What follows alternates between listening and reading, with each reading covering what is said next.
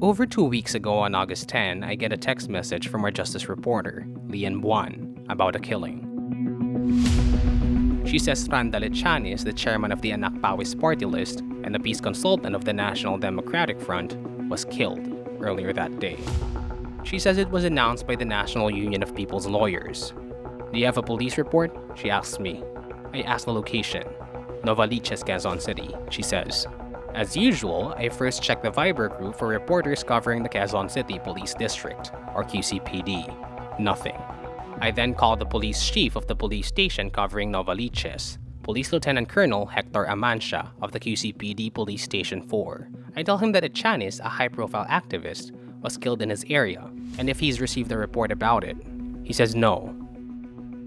He says there is no Randy Echanis killed in his area of responsibility. What he has, he says, is a report on a stabbing incident concerning 2 men, Manuel Santiago and Luis Tagapia. He says he will call once they have a report on Echanis.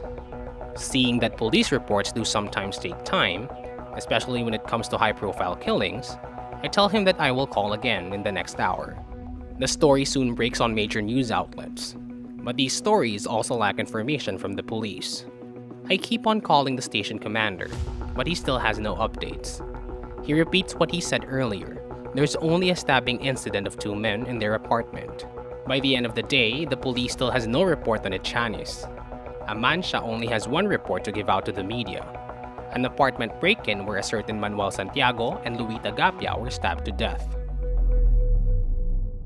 One of the men, Manuel Santiago, it turns out, is Randy Echanis. Hello, I'm Rambo Talapong, Rappler's police and crime reporter.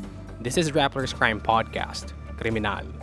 In this podcast, we revisit crime stories that are significant in understanding Philippine politics and society. In this episode, we will dive into the case of Randy Echanis.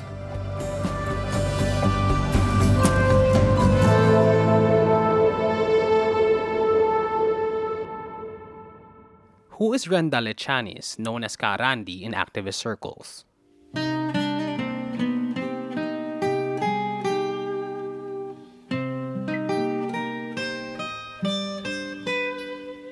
Echanis came from a lower middle-class family. As a student at the Philippine College of Commerce in the 60s, now the Polytechnic University of the Philippines, Echanis joined protests against the United States' aggression in Vietnam. The young Echanis then joined the Kabataang Makabayan, an underground youth organization espousing radical change. He became the chapter president of the University of the East in the 70s. Activism opened his eyes to the reality of Philippine society and the atrocities committed by people in power. His value formation was greatly affected by the dictatorship of Ferdinand Marcos, who declared martial law in 1972, ushering in a dark era of suppression of basic freedoms.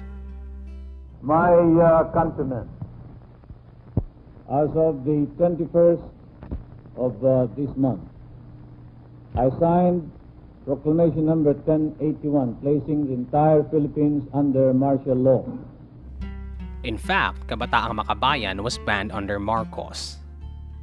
Echanis joined the historic First Quarter Storm in 1970, which was a period of civil unrest mostly organized by students against the Marcos regime. In the late 70s, Echanis became a peasant organizer in the countrysides, among them Cagayan Valley, Cordillera, and Ilocos.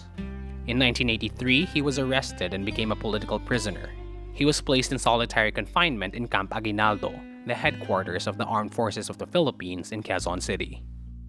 From 1984 to 1986, he was transferred to Camp Aduro, a military facility in Tuguegarao, Cagayan. There, he remained under isolation.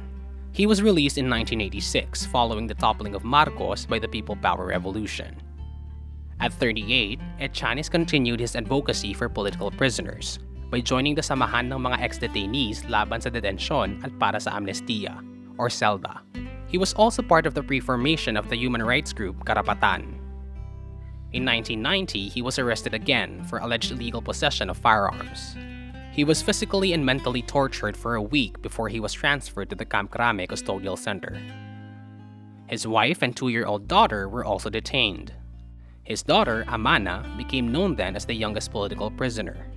He was released 2 years later in 1992, after the illegal possession complaint was dismissed. In 2002, Echanis began helping with peace negotiations between the Philippine government and the National Democratic Front of the Philippines to end the insurgency. In his decades of activist work, Echanis touched many lives from different parts of the Philippines. He was there for them in their own personal and political struggles. When news of his violent death on August 10 broke out, mourning and outrage ran deep not just among his comrades and friends, but also the peasants, workers, and NGO workers he organized.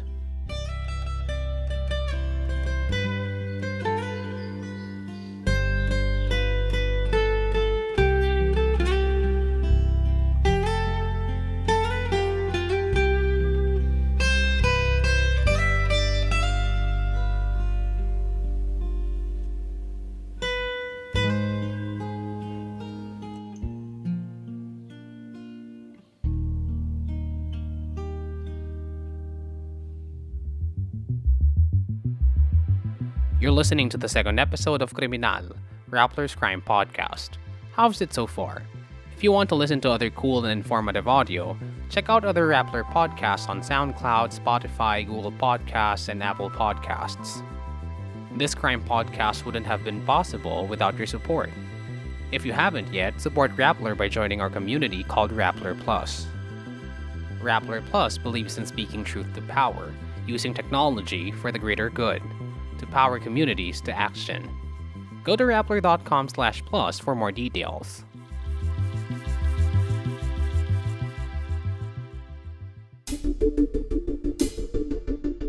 Many issues arise with the criminal investigation of the murder of Randy Echanis.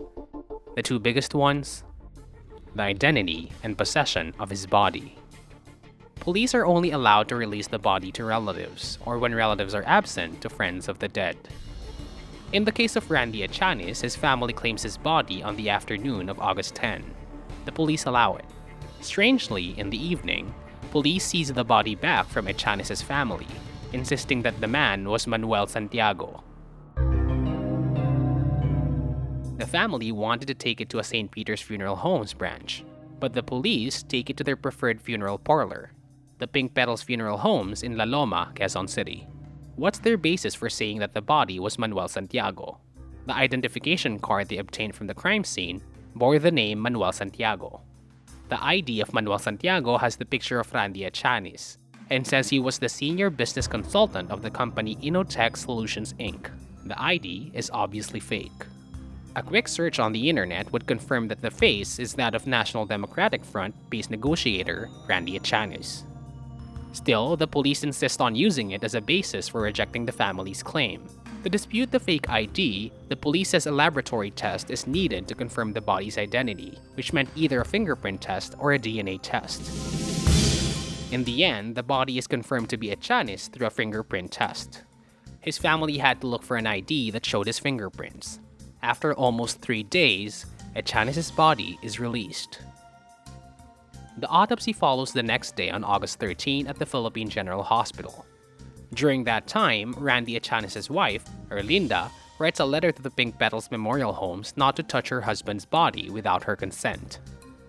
On the first night at Pink Petals, paralegal Paulo Colabres volunteers to guard Echanis' body. He is arrested by the police. He tests positive for the novel coronavirus after he was released a week later. The case of Mr. Randall Echanis, a 71-year-old male, was referred to us for autopsy as early as Monday. On August 21, the autopsy is presented by forensic pathologist Raquel Fortun. Fortun delivers her presentation through a Zoom teleconference, showing her diagrams by sharing her screen with us, then taking questions after. Based on Fortun's findings, Echanis suffered a violent death. He was tortured. Fortun first explains the blunt force trauma Echanis suffered. He was dealt blows on the front and at the back of his head, suggesting he was hit repetitively before he was killed. It is unclear what was used to hit him, but the telltale signs of violence were told not by the trauma to the head, but by the stab wounds on his back. Echanis was stabbed around 40 times. According to Fortun's analysis, The 40 stab wounds were dealt with at least 2 weapons. One pointed weapon left 0.5 centimeter punctures, and another 2 centimeter blade-like weapon left wider holes on Echanis' body. The stab wounds are spread out over Echanis' back. He had stab wounds as high as his nape and as low as his right buttocks. One wound proves to be fatal. A stab wound in the middle of his back pierces his aorta, the vein that pumps out the blood from his heart. It was the final stab wound, Fortune says, and it killed him instantly. This suggests that Echanis was tortured with around 39 stab wounds before he was decisively killed. Mr. Echanis sustained one fatal injury.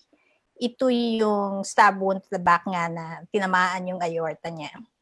That killed him at once. However, he had other injuries which were inflicted while he was still alive.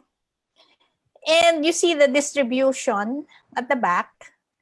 And you see, dito mo nakikita yung parang may pattern siya.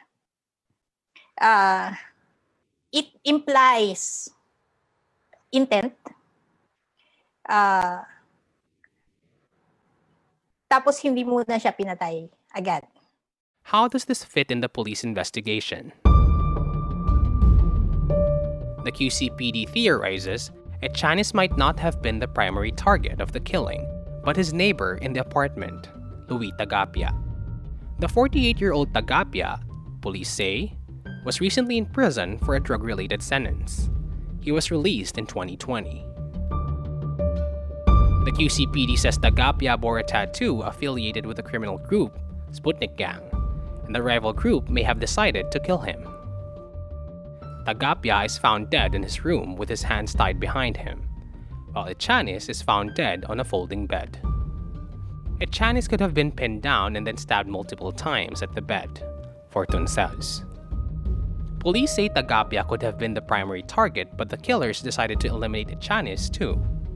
Quezon City cops also say they found no traces of forced entry at the door, suggesting that Echanis and Tagapia knew their killers and might have let them in. It is also possible they had forgotten to lock the door, the police say.